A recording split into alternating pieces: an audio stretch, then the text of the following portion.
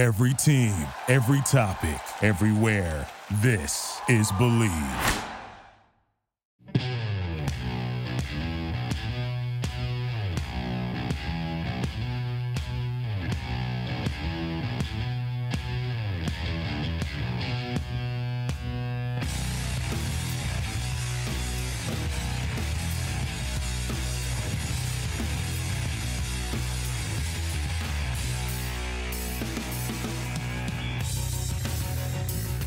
The boys are back in town via satellite. We are back to talk UFC 253. We haven't talked since we did the 252 live commentary, right? That was insanely hard to do. Yep. And I knew it was going to be insanely hard to do. We did the first fight. I forget who the fighters were, but we basically were looking at each other the entire time. We're like, are we going to have to talk through this entire 5-round fight? And by the time it was over and we clicked unrecord, we were like, it's over. We are doing takes after the fights from now on.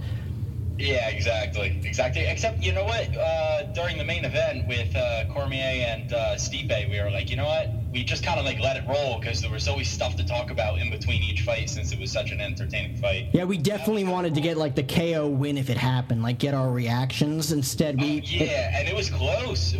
Yeah, instead we got DC kind of going blind. Did you ever hear what happened with his eye? Yeah, so he spoke about it actually. He didn't need surgery, which was obviously good for him. You know, you never want surgery really, but he said he had something torn in his eye, but it was kind of just a rest type of thing, and it'll get better over time. But he said he couldn't see for a little bit out of that eye for a while, and then I think now he's pretty much back to normal. But he said for a while it felt like he had like an eyelash stuff in his eye for a while, and then eventually he starts to fade out and feel better. That's interesting. And he also talked about commentating in WWE, right? Like that was his next thing. Did you see that? Commentating WWE? Yeah. I mean, I know like his name has always been thrown around ever since they moved to Fox for him to do like color commentary with Michael Cole or something like that, but like he's actually interested this time in actually signing a contract with WWE to do stuff. Yeah, I wouldn't be surprised. I mean, I think he's a great commentator. I mean, he knows a lot about all that kind of stuff. I know he's a big fan of the WWE, and obviously, we could tell he's a good commentator from the UFC. I enjoy listening to him, but yeah, I could definitely see him doing that, and he could definitely do both. Like, one thing I noticed was, because I've started to watch Bellator a little bit, and the referees are the same in both Bellator and the UFC. Like, Bellator doesn't have their own. I mean, I'm sure both have some referees that only do one or the other, but like the big ones actually do both, which is interesting. So I'm sure commentating, like, DC probably could make both work. I'm sure the UFC wouldn't want to lose him, you know what I mean? But yeah, I'm sure he could make both work. I mean, Dana and Vince have been able to pull off deals like that before, and especially for a commentator, it's like, who cares, Yeah, exactly. And even if, like, it's a thing where, he's got his UFC schedule and then he's just got to fill it in, the rest of his time. I mean, he's going to have a lot more time now that he's not, doing fight camps twice a year, so. And again, just for the record, I'm very disappointed we didn't get to see him versus Lesnar in the Octagon, which they teased. Yeah, that's literally the only fight I've seen teased on pay-per-view live, where Lesnar actually gets into the ring after his title fight win and shoves him, and then it just didn't happen. I know, and they haven't done that. They haven't done that since the old school days, like a long time ago. And they did it there, and I think they were realistically trying to get that to happen. I think DC wanted it to happen, and I think what happened really was like Brock just went dark, if I'm being honest. That's kind of my take. Obviously DC was there, you know what I mean? DC ended up fighting against Derek Lewis and then defended against Stipe, and then he ended up getting the trilogy, but he was there. I think he was ready to face Brock. I think just I also making money in WWE. Yeah, I mean, I also think that was right around the time where he tested positive in that pool, right? Like, that's when everything went down, and then he retired shortly after. That defaulted it too, and it just pushed it down the line a little bit more. And Brock's also old. I'm pretty sure he's like 43. He's not human, though. He's not a normal 43-year-old.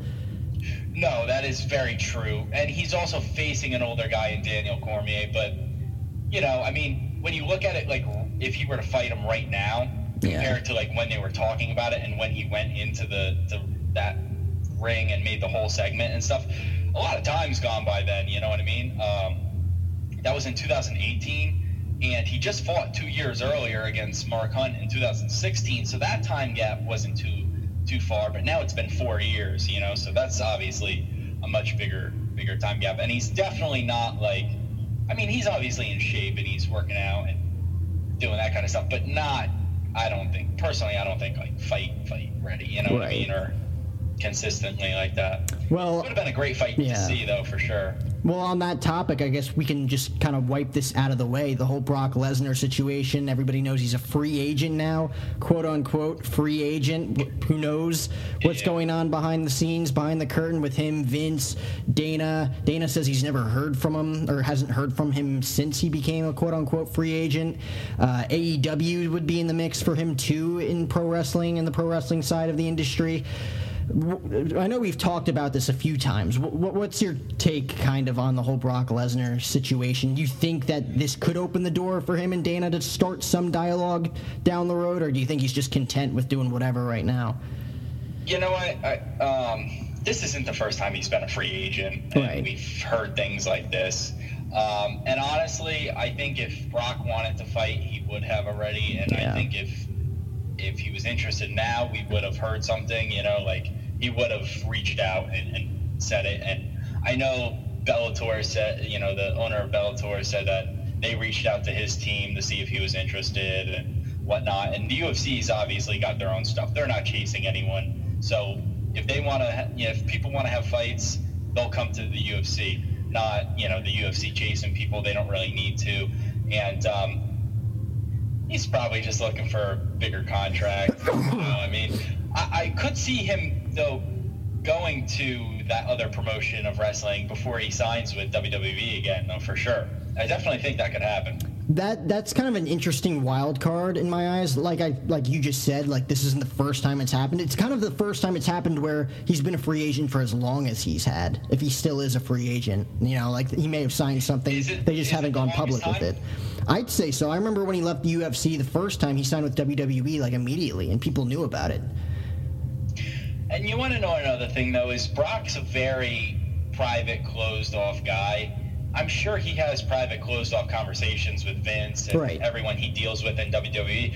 They've probably said, look, there's not much we want to do with you right now until there's a crowd again.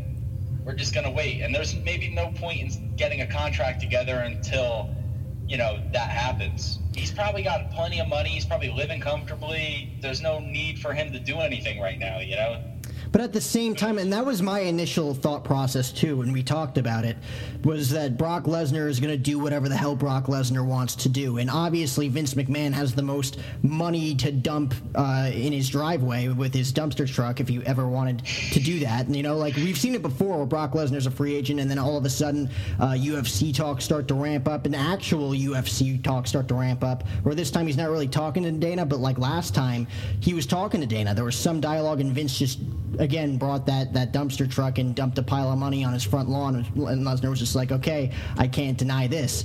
But in this situation, I mean, no crowds definitely I feel like has a factor to it. WWE being out of the Performance Center or in the Thunderdome as they're calling it right now, in I think it's the Amway Arena in Orlando, Florida. I just don't think. I feel like he would have signed already. Like Vince would have given him the amount of money that he was asking for and then some already just to keep him in the fray. Like the fact that he's been a free agent for as long as he has now, about a month or two, however long it's been. I've kind of lost track of time since all this went down in March. I truly believe that the door is open for someone like Tony Khan and All Elite Wrestling to potentially get Lesnar for a few dates, despite them not really wanting to be that same or like have the same image as WWE in that sense, where they bring in a part-timer to come in for the big matches, the big pay-per-views. They were going to do Jericho versus Tyson. That's obviously off right now because he's fighting Jones in November.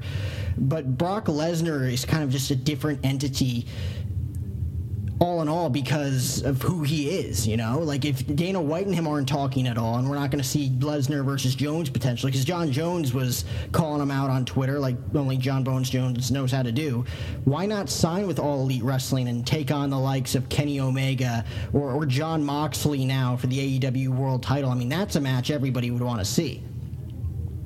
Yeah. Now, my question is does AEW have the money to... Yeah, I mean, I've told you a few times, Tony Khan is, I guess, richer, I guess you could say. He has more money than Vince McMahon, or at least his father does, you know, because he now owns, he owns AEW. So his father's feeding him? Right, so he owns AEW, he owns Daly's place in Jacksonville. They basically own Jacksonville, Florida. They own the Jacksonville Jaguars.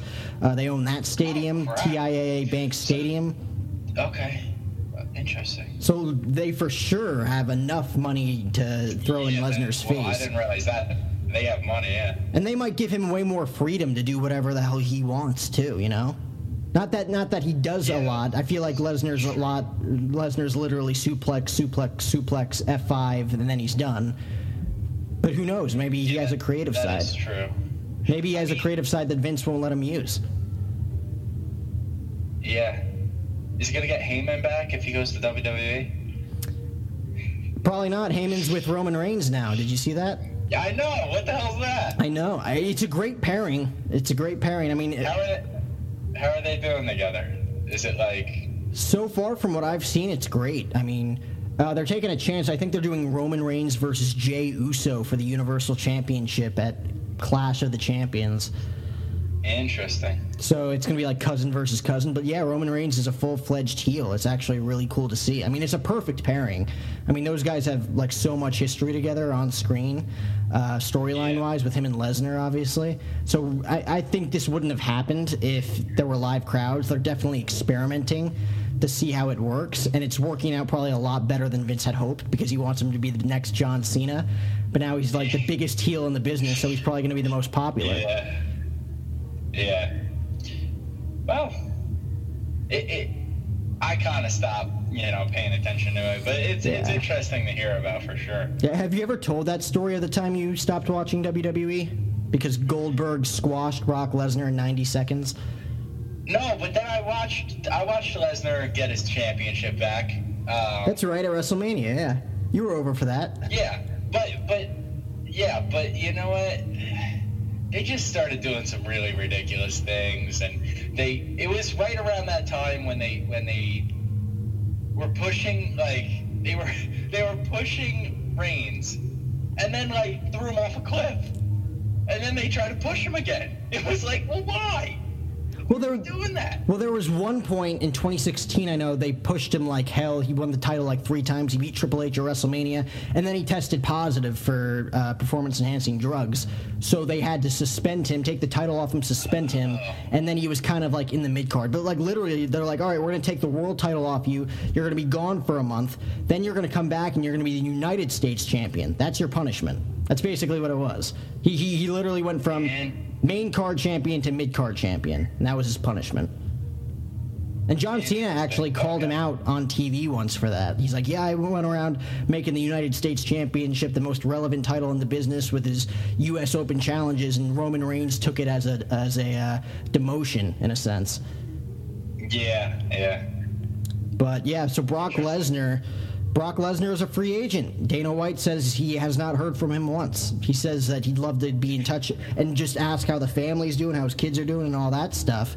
But at the same time, he hasn't heard from him at all. So I don't think we're going to see Lesnar versus Jones, which would be the fight to give right now, right? Yeah, and even Stipe. I mean, with everything Stipe's accomplished, I'd like to see Stipe fight him. I mean, but we're just not going to see Lesnar. Yeah, and again, my prediction is that Vince is just going to dump a pile of money on his front lawn, probably in the next few months towards WrestleMania season, because WrestleMania 37 right now is supposed to take place in the new Hollywood Stadium in Los Angeles for the Rams and the Chargers. Which would be a huge, unbelievable. it would be a huge get if you could actually have a crowd in there. And you probably could, because it's just as big as AT&T Stadium, and they're having crowds for Cowboys games. Yeah, I mean, some football stadiums are having people in. I guess it depends on the state or what's going on with the different areas. But some football stadiums are having people, I noticed, which is pretty cool. I mean, it's better than no one, I guess. I mean, I know the empty stadiums are having, the fake noise and stuff, which is better to watch. You can kind of hear, some noise, but I find it pretty cool. I mean, I'm very interested to see, like, when fights will have crowds back and baseball and all those sports. And obviously baseball's not going to get it for the rest of the year, I don't think. But football very well could. There's still a lot of season left, so. Yeah, I mean, like I said, more teams. Obviously, some teams are already, which is pretty cool. I didn't even know that they were doing that until I, watched the Chiefs play and a couple other teams. Well, I mean, football stadiums have a lot larger capacity when it comes to seats, so people could spread out more. I haven't looked at. I know the Cowboys are selling tickets in like the 250, 300 range, which isn't terrible if you wanted to go to one game, but at the same time, honestly, not worth it entirely. Not being able to go to any events, it's probably worth it. You know what I mean? No one's gone to any events in a long time, so that's pretty cool. I mean, before we get into the fights, how about the Cowboys win over Atlanta, huh? I'm not, again, like, I'm numb, dude. I'm numb to the Dallas Cowboys at this point. Like, they won. The offense looked great. Defense looked terrible. They still gave up 39 points. Fair enough. Now, they have such superstars, though. Like, such superstars. And yet they, like, somehow managed to be losing 20-0 to Atlanta, which was so shocking. I thought that they were going to put little bit of a beatdown. I mean, every year to me, I always think, wow, like Dallas is going to be filthy this year. That's the expectation. Really changes, they only add, they only make, upgrades, and somehow they end up. That's how they lure you in. I know. Yeah. But you know what? Are they 2-0 now? They're 1-1. So they lost by 7 to the Rams on opening night on Sunday Night Football, and then they won by 1. Right. Yeah. They really should have won that too, though. I mean, I don't know. They're playing close games. The Rams are definitely better this year, but I don't know. Story of my life, dude, right there. Like you're telling me, it's like, every year the Cowboys look like they're going to be great on paper. I'm like, that's how they get you. That's how Jerry Jones gets you, and then they play. Yeah. I mean, you got to think they'll do better than last year, right? Only time will tell. I really don't want to talk about it. You want to talk about the fights? We'll talk about the fights. We'll talk about it like week 16 once they're 8-8 again, and I can say I told you so. All right. Well, we'll see. All right, we got Adesanya versus Costa. This is probably the biggest fight, or at least the most anticipated fight from a fight fan standpoint that we've had since COVID started, I'd say. Yeah, I mean, obviously we just had, Covington versus Woodley that just happened, but that kind of flew under the radar, with no crowd, and normally that would have been pay-per-view quality fight, especially if it was a few years ago when Woodley was the champ. That would have been huge, you know what I mean? That would have been a huge pay-per-view. So it kind of flew under the radar in my eyes. That was a great fight. I mean, as far as, diehard anticipation, this is definitely, besides that fight and a couple pay-per-views, but Adesanya versus Costa is going to be gnarly, honestly. I mean, I could see it going a couple different ways, but you got two superstars that are undefeated. I mean, you never seen any of these guys lose, so, no one knows how they're going to lose, I mean, obviously you can break it down, but it's going to be a fun one for sure. I mean, when you look back at it, obviously Gaethje taking down Ferguson is the shocker of the year, because that was the first pay-per-view in the COVID era, right? Yeah. And then obviously last month we had the big heavyweight fight between Cormier and Stipe Miocic, which ended up going the way we thought it was going to go. You mentioned some of the fight nights, like the Woodley fight. Definitely, I think that probably went under the radar because it was a fight night. Yeah, exactly. I mean, Poirier versus Hooker was a fantastic fight. potential, fight of the year candidate right there. That was pretty good as well.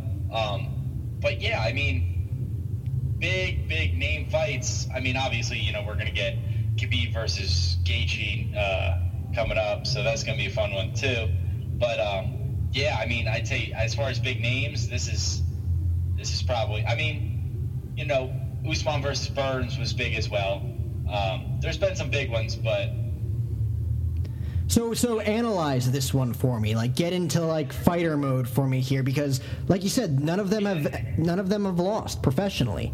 Like, there's really, I don't know, like when we go into predictions, who to choose here. Obviously, Adesanya, he has 6 more wins. That's basically the only thing he has on him to this point. Like, what's his striking like? Like, I don't think I've ever seen him fight before.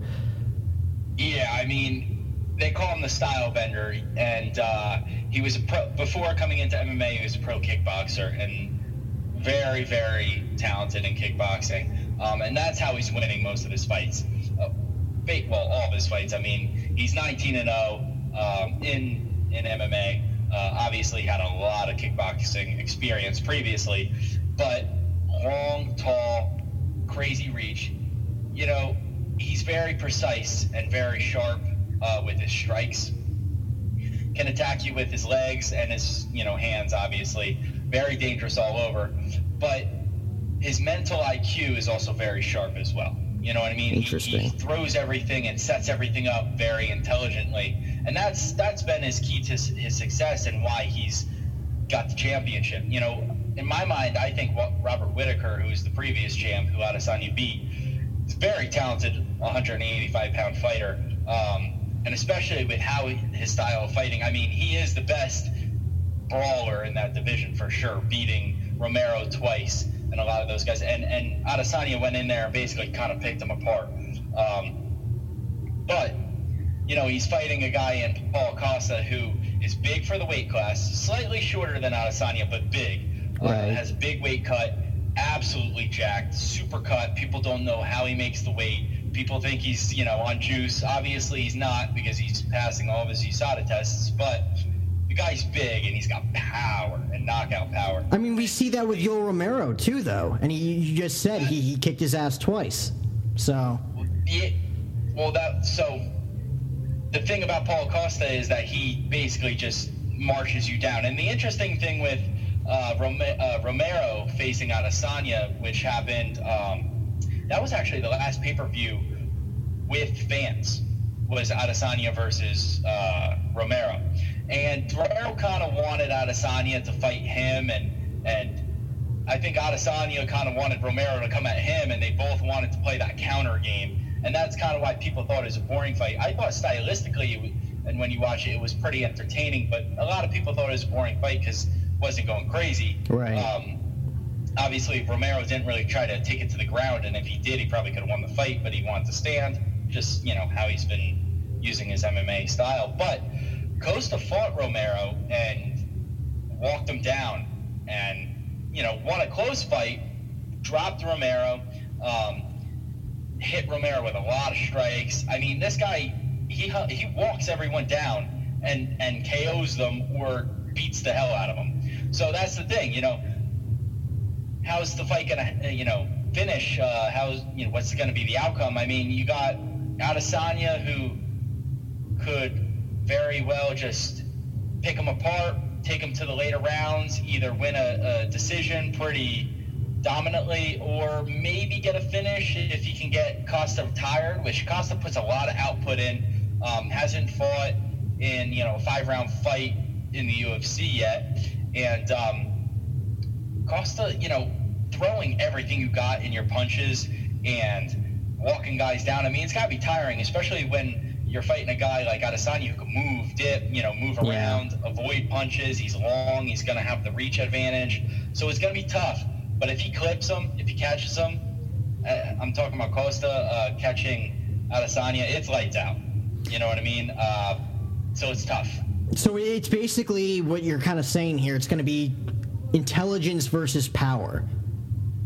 Well, that's the thing. I mean, yeah, basically. And if Costa, though, comes in with an approach that he hasn't really fought with, it could be dangerous because Adesanya is definitely thinking he's coming in and gonna try and charge him down like he has done in every UFC fight he's had, which I think a lot of people think he's gonna do, which he very well might do. He might try to put him out within the first 3 rounds, and that's probably his best chance if he does that.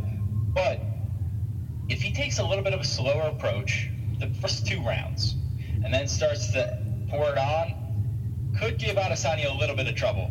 I mean, Costa does throw a lot of power, but his strikes are pretty sharp. You know, he doesn't throw too wild. He's very accurate, but he throws with a lot, so he could tire himself out potentially.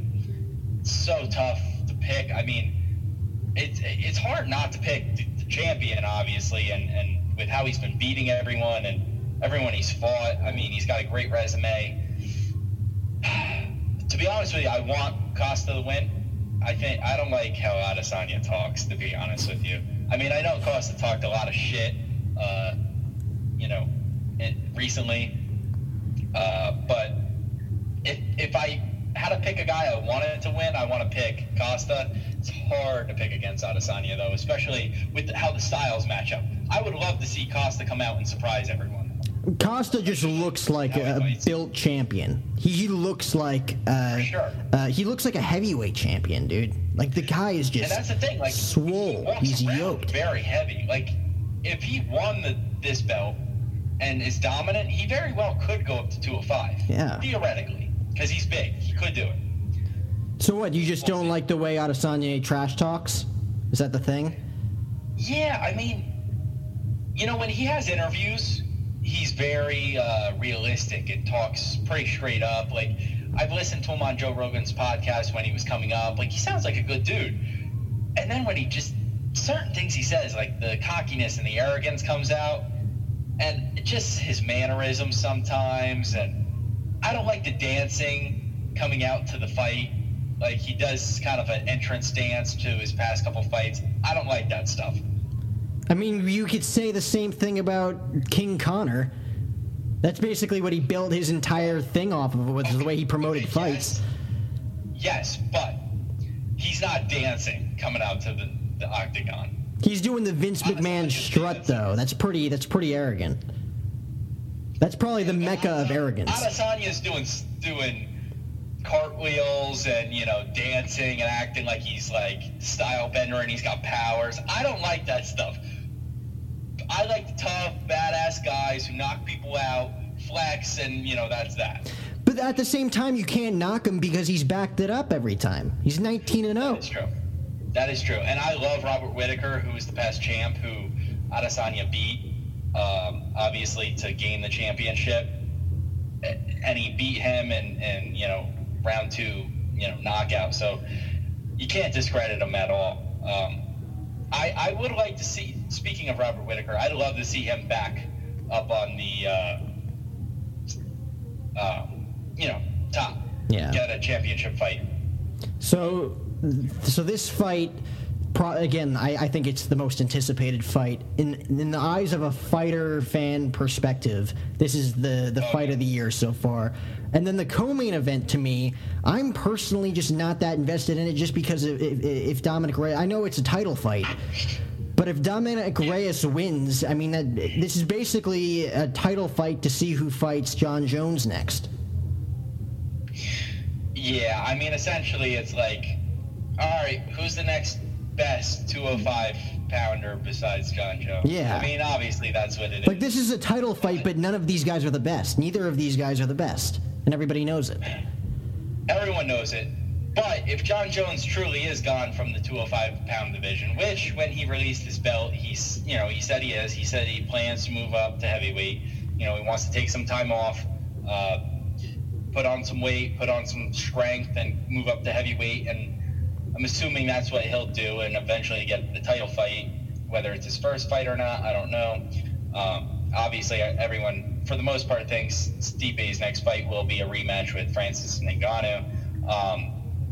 But, all right, if he is truly gone, I would say Dominic Reyes is the best 205-pounder in the division with his resume, who he's beat, just his fighting style. I mean, if he wins, it kind of cements him as, you know, the best 205-pound fighter who's in the division. Yeah. Yes, John Jones is the best 205-pound fighter, but he did fight John Jones the closest, probably of anyone.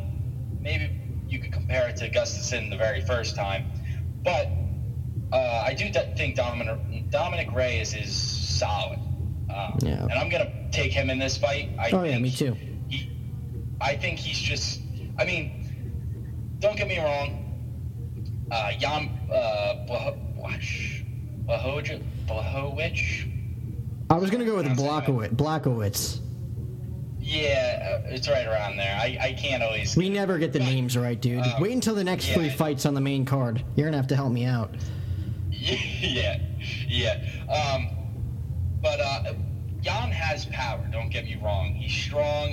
He's talented on the ground, too.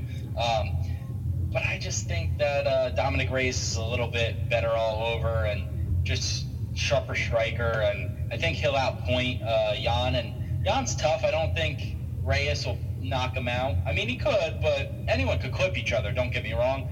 But I got Reyes, in the decision. I mean, Dominic Reyes has one loss, and it was to arguably the best lightweight fighter of all time.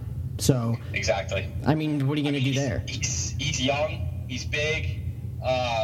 Maybe not the most jacked guy, but he's pretty big, and he's talented. I mean, I do think he has to be. Obviously, if he wins the championship, he has to beat, for me, Thiago Santos. I think that fight has to happen. Obviously, I think Thiago was supposed to fight Glover Teixeira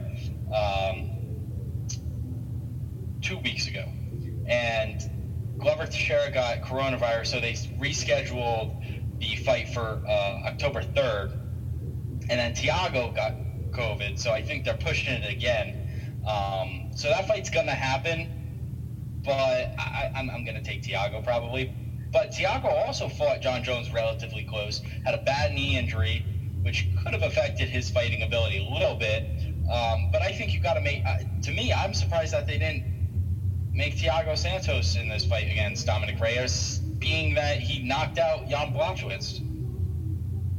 I mean, I agree. And just to drive that point home about Dominic Reyes, like, you have one professional loss, and it's against arguably the greatest lightweight fighter of all time in John Jones. Like, I don't even count that. Plus, he took John Jones to the distance. Like, he took him to decision. Yeah.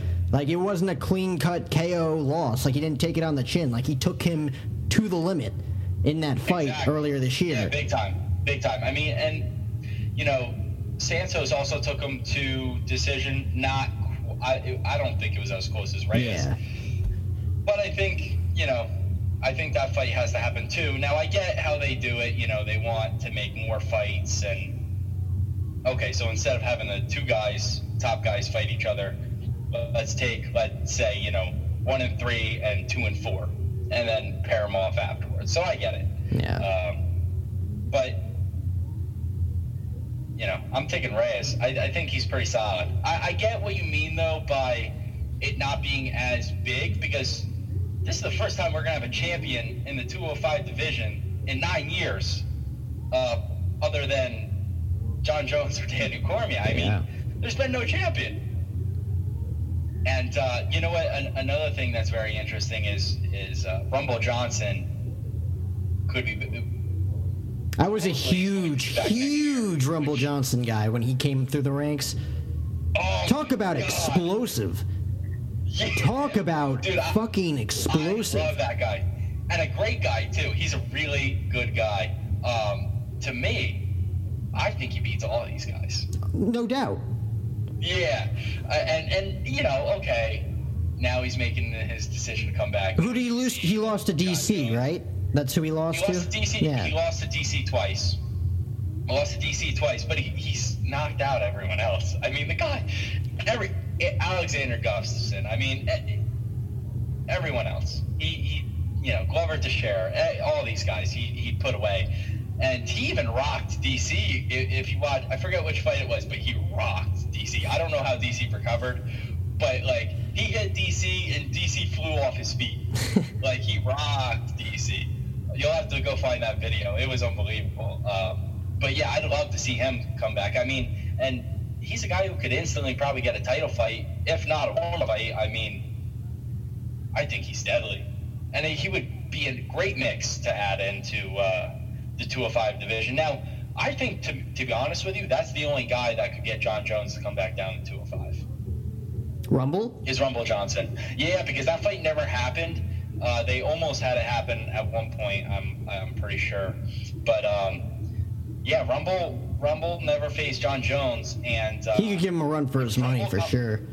Well, that's the thing. I mean, if Rumble Johnson comes, wins the championship, defends, let's say, 2 or 3 times, and looks looking filthy, could motivate John to come back down and try and get his old belt.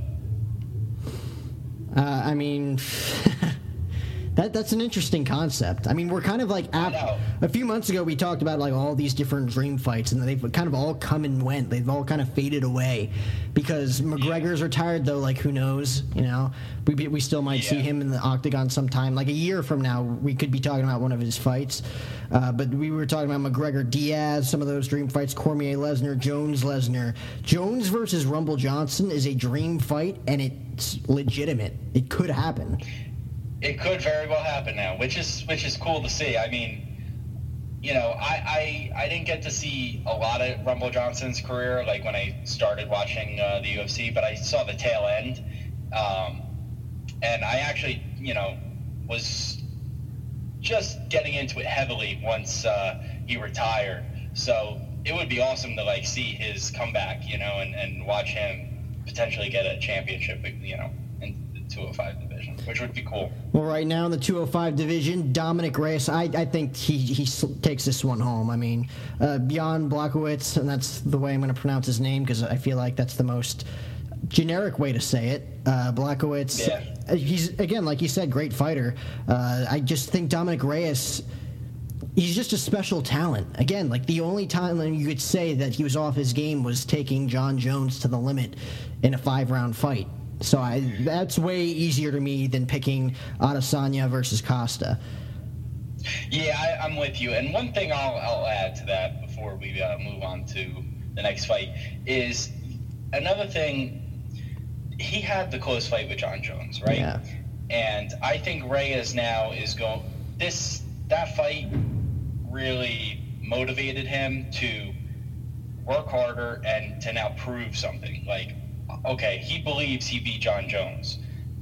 Now he wants to prove that he is the champ by winning, obviously. He wants to do it in domination fashion. He wants to leave no doubt for people. I think he's going to improve off of that loss and carry him to be a pretty good champion. And I think, maybe not Jan, because I do think Jan's tough, and it's possible, but I think maybe in future defenses, he'll get some finishes and continue to improve. I mean, he is 12-1. He doesn't have too many MMA fights. I think, he's kind of younger in his career. I think there's more for him to absorb and learn. He is a relatively young guy. I think we haven't seen the best Dominic Reyes, and,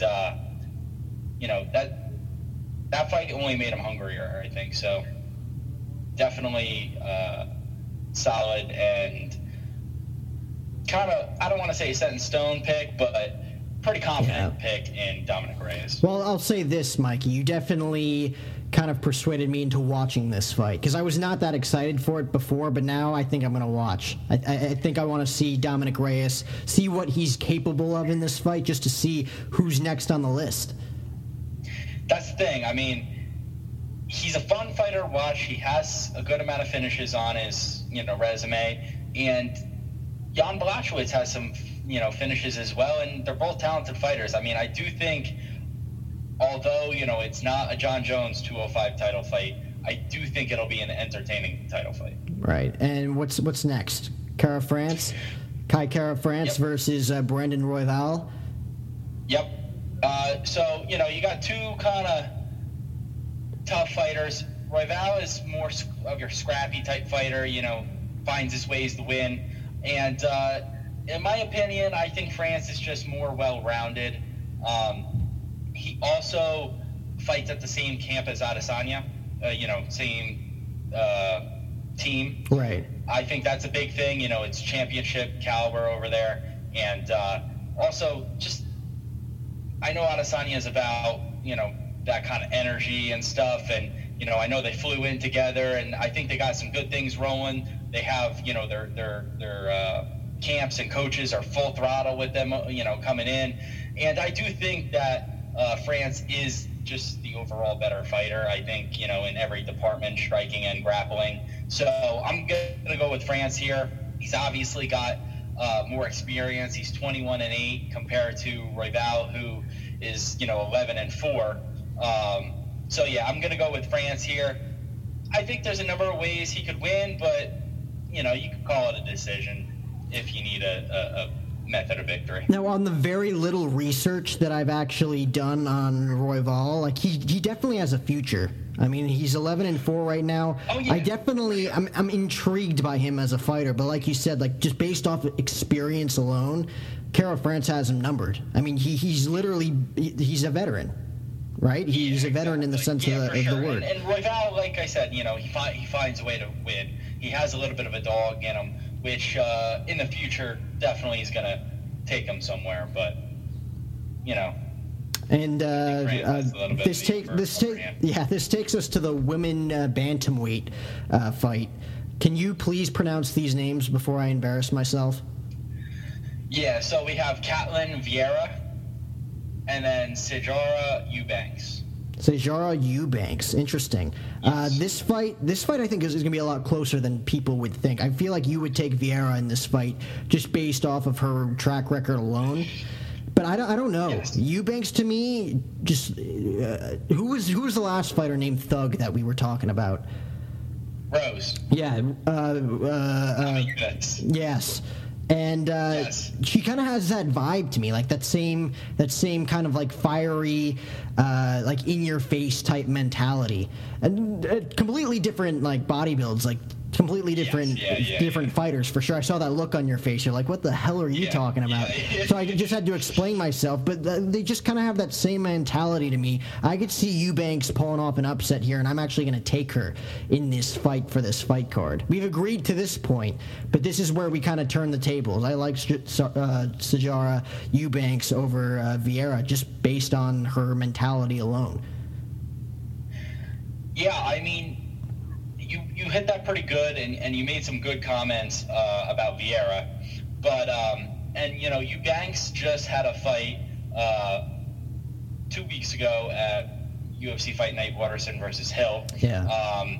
She did get the win, and she did it in pretty convincing form. Doing well on the feet and the ground, especially the ground. She really showed her strength on the ground, and this fight, I think a little bit of the problem is if Eubanks gets in trouble on the feet, she can't rely on the ground, because I think that Vieira is just as good on the ground, if not better. Just in my opinion. I mean, it's a very close fight. It could go either way. I mean, I did go against Eubanks last time, and she proved me wrong. But I just think Vieira is a little bit better. I do know what you mean by Eubanks getting in her face. She's a girl fighter who brawls, for sure. Yeah. And she'll mess a girl up as well. But I just think that Vieira is a little bit better all around, and I think, like I said before, if she gets Eubanks in trouble, Eubanks can't rely on the ground, just because I think Vieira is just as good, if not better, on the ground. So I'm going to take Vieira by decision, and I like Vieira striking as well. Okay, so and again, like I try to take at least one upset per prediction for a pay-per-view. After the Gaethje fight, I'm cocky like that. Like I have to take at least one. Eubanks is gonna be my one. I'm really sniffing a victory out here for her, which kind of takes us to the featherweight fight between Hakeem and Zubara. This is probably this is the fifth fight on the card. This is going to open the pay-per-view. This is a pretty damn good matchup. Yeah, for sure. You have the striking style fighter in Hakeem, and more of the ground fighter in Zabara. And Zabara tends to kind of make some interesting decisions, maybe not so intelligent decisions, and that could get him in trouble against a guy like Hakeem, who has power and could put him away. But if Zabara does utilize the ground and makes good decisions, he could get a win for sure. But I'm going to take Hakeem by knockout.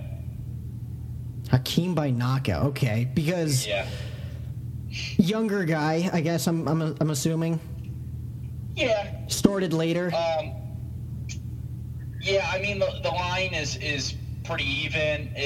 It's a relatively even fight. Because Subara's got about like 10 fights on him. Yes, yeah, and Verdict does have Hakeem as the underdog, but I'm gonna take him. Interesting. I thought that based on experience alone in this one too, Zabara's kind of has him a little bit outmatched, just because again Hakeem he's 11-1. Definitely. What were you saying? I was just gonna say, like, he 11-1, like he definitely has the upper hand, but like I feel like this is kind of one of his first bigger tests, so to speak. Someone who's been around a while, someone who's probably more focused now than ever, trying to climb that ladder again. In Zabara, and Zabara's ground game is definitely better than Hakeem's. I just think that Hakeem could definitely catch him, and Hakeem's got some pretty good power behind him, so it's going to be tough if he gets clipped, Yeah. And, each fight starts on the feet. Even if Zabara is up in the fight, winning on the ground, I think Hakeem does have a chance to put him away. It's tough, though. That's a tough fight. It's very, very even. So the line is very even, at least. So for this preview, UFC 253 preview, we're both taking Adesanya over Costa. Or are you taking? You said you wanted to see Costa. I want to see Costa, and you know what? Since I haven't taken any underdogs at all, and I like the points I'll get on Verdict for picking Costa by knockout, I'm going to go Costa over Adesanya, and partially because I want Costa to win. It's tough because, Adesanya probably will do what he's been doing, and he's a superstar, but I'm going to take Costa as my underdog on the card. Yeah, I mean, Adesanya, to me, like you said, his cockiness, he backs it up in the ring, or in the octagon, excuse me, every damn time. I mean, he's 19-0 for a reason. Costa is a dangerous dude. Probably more dangerous than Yoel Romero. I mean, he's still on the up and up. Yoel Romero's more of a veteran. He's been around a while. But Yoel Romero and Paulo Costa, they have that similar, just scary intensity, Like, they're just both very yoked men who get the job done. Yeah, and when you compare those two, they're very similar in power and how strong they are and how jacked they are. But the difference is Yoel kind of lulls people in and kind of throws the counter stuff.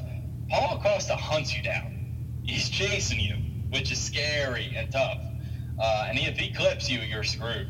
So that's what I think personally makes him a little even more dangerous than. However, I think that intensity and that aggressiveness kind of works in the favor for Adesanya, because he does use his brain a lot. He does use his intelligence to kind of swipe victories from underneath his opponents. And like, if Costa's just going to come after him like a big dummy, then Adesanya. That's the problem. That's his big bugaboo, that's right? Exactly the problem. And the question is Adesanya? I mean, Adesanya or Costa rather, is Costa gonna go across and just chase him down, or is he gonna play a little bit different than people think? We'll find out Saturday. And then we're both taking DR, Dominic Reyes, right? Yep. I think this is like no-brainer. If you're a betting man, no-brainer for him to win this one in the light heavyweight championship co-main event. Not to say Blachowicz is not great. He's an up-and-comer. He still has a lot to prove.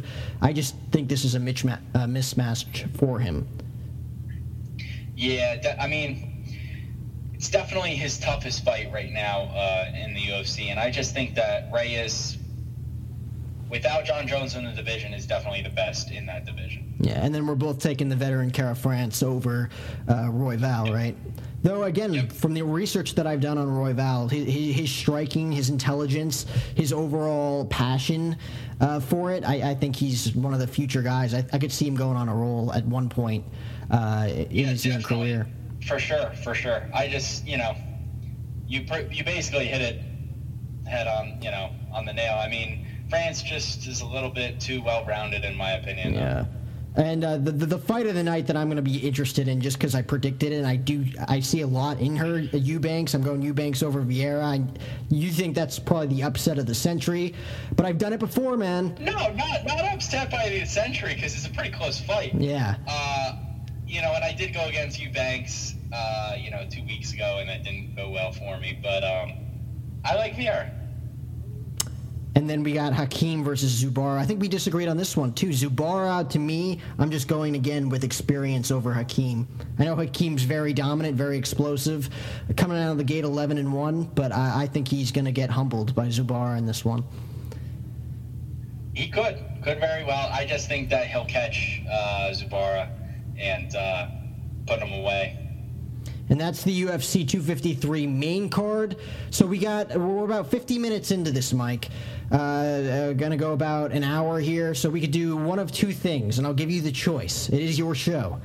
We could do UFC 253 prelim reviews, or you can go with the mystery box that I will tell you after we go with what we're going to talk about. Because it's a very interesting subject. We don't talk about it a lot on podcasts, me and you, but it's something that I find very intriguing that I kind of want to bring up before we end the show.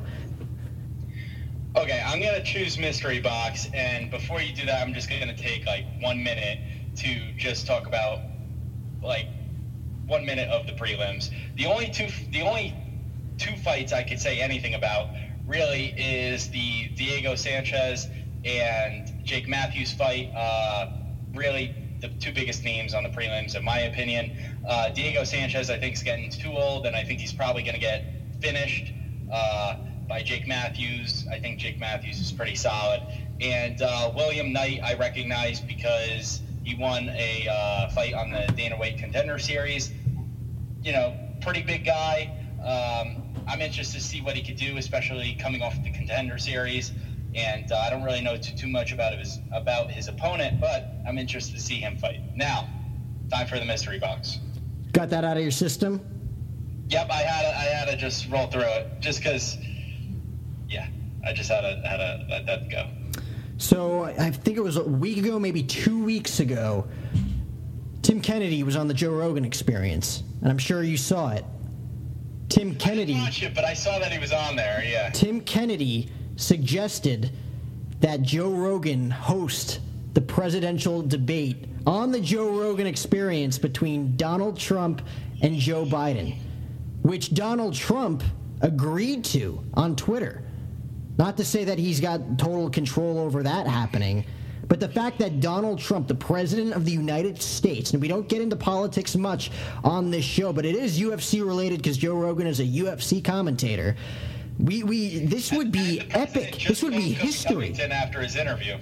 That's right. That was a fight night. We could talk about that too. He called him, and he sounded very genuine. By the way, did you hear that during the interview? He didn't know he was.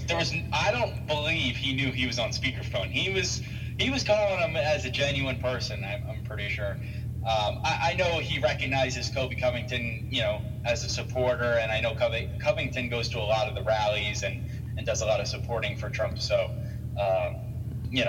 giving him a call. They've met a few times on occasion. I know Covington brought him the interim championship belt and a couple times at the rallies and stuff. So, giving respect to each other, basically.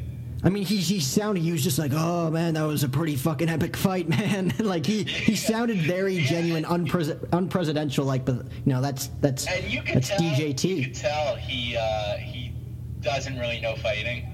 No. At all, or he probably doesn't know sports that all. Currently, yeah, probably not, and doesn't really watch, as an avid, viewer. As the President of the United States, I don't know if he has time to watch. True. For the most part. He obviously watched this genuine. fight. You're right about that. He's definitely genuine with... Could you imagine that debate, though? Trump, Biden, Rogan, just the three of them in his studio for 4 hours? Yeah, well, first of all, 4 hours is a long time. And you know, there's reason why Trump would want it to be 4 hours. I won't really talk politics, but... yeah, it would be very interesting, and I think Joe Rogan would be a great person to moderate that. Even if it's not on his podcast or in his studio, for him to moderate it, just period. in general, that's what I'm saying. I mean, everyone's talking like, oh, you know, in his podcast. I don't even think it needs to be in his podcast. If just Joe Rogan moderates it, I think that's a great thing. Reason being, Joe Rogan will ask great questions. Joe Rogan will ask great follow-up questions. He's very down the middle, very honest, very straight up, you know, and he's realistic. And he's also someone he's, you know, I don't want to say he's an everyday person because he does some great things, but he thinks and understands everyday people, which is also kind of something that could help people relate to. You know what I mean? I think personally it'd be a great thing. I mean, it'd be fun to watch. You have the Republican Party on board with it. Like, I mean, he's on board with it. Is Joe Biden going to be on board with that, though? I feel like this doesn't favor him at all. It doesn't. Joe Rogan has said some bad things about Joe Biden on his show, and Joe Rogan is a known left-winger, right? Yeah, no, he said, you know, he has said. A lot of people think, because I agree with a lot of conservative views, they think I'm conservative, but he has said on his podcast he is, you know, a libertarian. But, you know, he is left-wing. But I do think it favors Trump. And he had, you know, Joe Rogan has criticized both Trump and Biden. Right. But I definitely don't think it would be in Biden's favor whatsoever. No. Especially being 4 hours. That definitely wouldn't help him either. That's the biggest thing. 4 hours, like, that's a lot of room for error. 1 hour. 1 hour on camera is a lot of room for error. But, however, they're going to have to do this debate regardless. Yes. Well, that's the thing. I mean, so I'm actually supposed to go back to school Wednesday, and, well, in person's Wednesday, and a debate, not, you know, with Joe Rogan being there, is supposed to be that Tuesday. So I'm like, I'm just going to stay home to watch it, and then go back Wednesday. But a lot of people don't think Biden's going to go through with it, that they think that he's going to pull out somehow. And I don't want to talk politics. I'm just saying it as a casual person. A lot of people say that they don't think Biden will go through with a in-person debate, and they're going to try and not have one. And just as a viewer, not even looking at politics or even listening to what Biden says, some sentences he says, I don't think they're free-flowing, regular, straight-up sentences. I mean, he makes some combos of words and stuff that aren't in order and don't make much sense. And again, we don't love talking politics at all, and I'm not going to go in any which direction at all, because it is very fragile in 2020. But yeah, that should tell you a lot, that Joe Biden doesn't want to do an in-person debate, and he did his acceptance of the Democratic nominee was not in person. He was at his home, where Donald Trump, obviously he had the support of the fact that he lived in the White House, but like he had hundreds of people on hand, you know? So say what you want about the guy. Donald Trump, to me, has shown great... He's calling for it, though. He's calling for it. Donald Trump is very presidential, whether anybody likes to admit it or not. I agree with you, and I also think, you know, he kind of takes the approach of, you know, I don't want to make the comparison of a fighter, but like, bring your best to me. I'm gonna do my best, you do your best, and whatever happens happens. You know what I mean? Joe Biden knows he has weaknesses when it comes to talking with Donald Trump, when it comes to matching Donald Trump word for word. He knows that for a fact, and everybody knows it because he hasn't gone out of his way to fight him on that fact. Yeah. Have you ever heard, I totally agree with you, and I'm sorry I'm kind of going off track here, but have you heard, and this was years ago, I think, have you heard on Joe Rogan's podcast of Joe Rogan talking about how he thinks a fist fight would go between Donald Trump and Joe Biden? Not at all, but Donald Trump, you would assume, would just stomp the guy. Yeah, well, so I'm just paraphrasing this. Rogan was pretty much saying that, like, Biden would, like, swing and miss Trump, and then Biden would fall down, and then Trump would kick him in the face, and Biden's teeth would be coming out, and then Trump would be standing there, I never lose. You have to go watch that video. It's pretty funny. That was a while ago, I'm pretty sure, before even, Biden, was serious about. Yeah, I mean, it's like when Conor beat Cerrone. His perfect coif isn't even going to get messed up. Yeah, nothing wrong. Yeah. Oh my God, I think you're totally right, and it's a tough thing to not, bring in views. You want to talk about this without bringing in views, but it's hard. I for one want to see it happen, and I want to see them interact and talk, and I do think Joe Rogan moderating it would be fun. I mean, even without Joe Rogan, if it just happens, I'd be happy to watch it. But you add in Rogan, I think it adds in a lot. And it'll show you a lot, too, that might not be shown if he wasn't. Completely unedited. That's the number one thing that he'd want. He said, I want it to just be the three of us in the room, have the cameras set up in the studio, have it be completely unedited. Do you think... How do you think, like, the body language and voice direction and, like, kind of angerness, or not angerness, that's not really a good word, but, like, if it gets heated up? Well, yes, there is going to be security right outside the studio, if not behind the cameras. I mean, I don't think it would get into a fist fight or anything, but, like, I could see them kind of getting pretty heated up. I mean, I don't know. I don't want to say anything specific, but...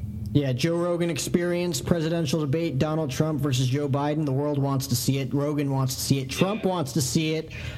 Does Joe Biden want to see it? Though, I will say, even if just one of them go on the podcast, just in general, like if Trump goes on the podcast, like let's say Biden doesn't want to do it, and Trump goes on and just has a podcast with Joe Rogan, I think that could be beneficial for him as well. Or if Joe Rogan or if Joe Biden even did it, I mean, I don't know if it'd be beneficial for him, but it would be still something to see for people, and people would watch that for sure. It would definitely add to things. It would definitely add a lot for Joe Rogan. Well, that's the biggest thing. I mean, who's getting all the views? You should probably end this show before we say something we both regret. Yeah, I'm with you there for sure. I'm so bummed. I forgot to get my girl tickets for the show tomorrow, and now it's sold out. It's her freaking birthday. Oh, dude. She's probably gonna break up with you. She's definitely gonna break up with me. Should've used TickPick. Wait, what'd you say? TickPick. Look. Whoa. What? There are no hidden fees. What'd you guys think I said? Oh, TickPick. I thought you said... TickPick. No hidden fees. Download today. Thank you for listening to Believe. You can show support to your host by subscribing to the show and giving us a 5-star rating on your preferred platform. Check us out at Believe.com and search for BLEAV on YouTube.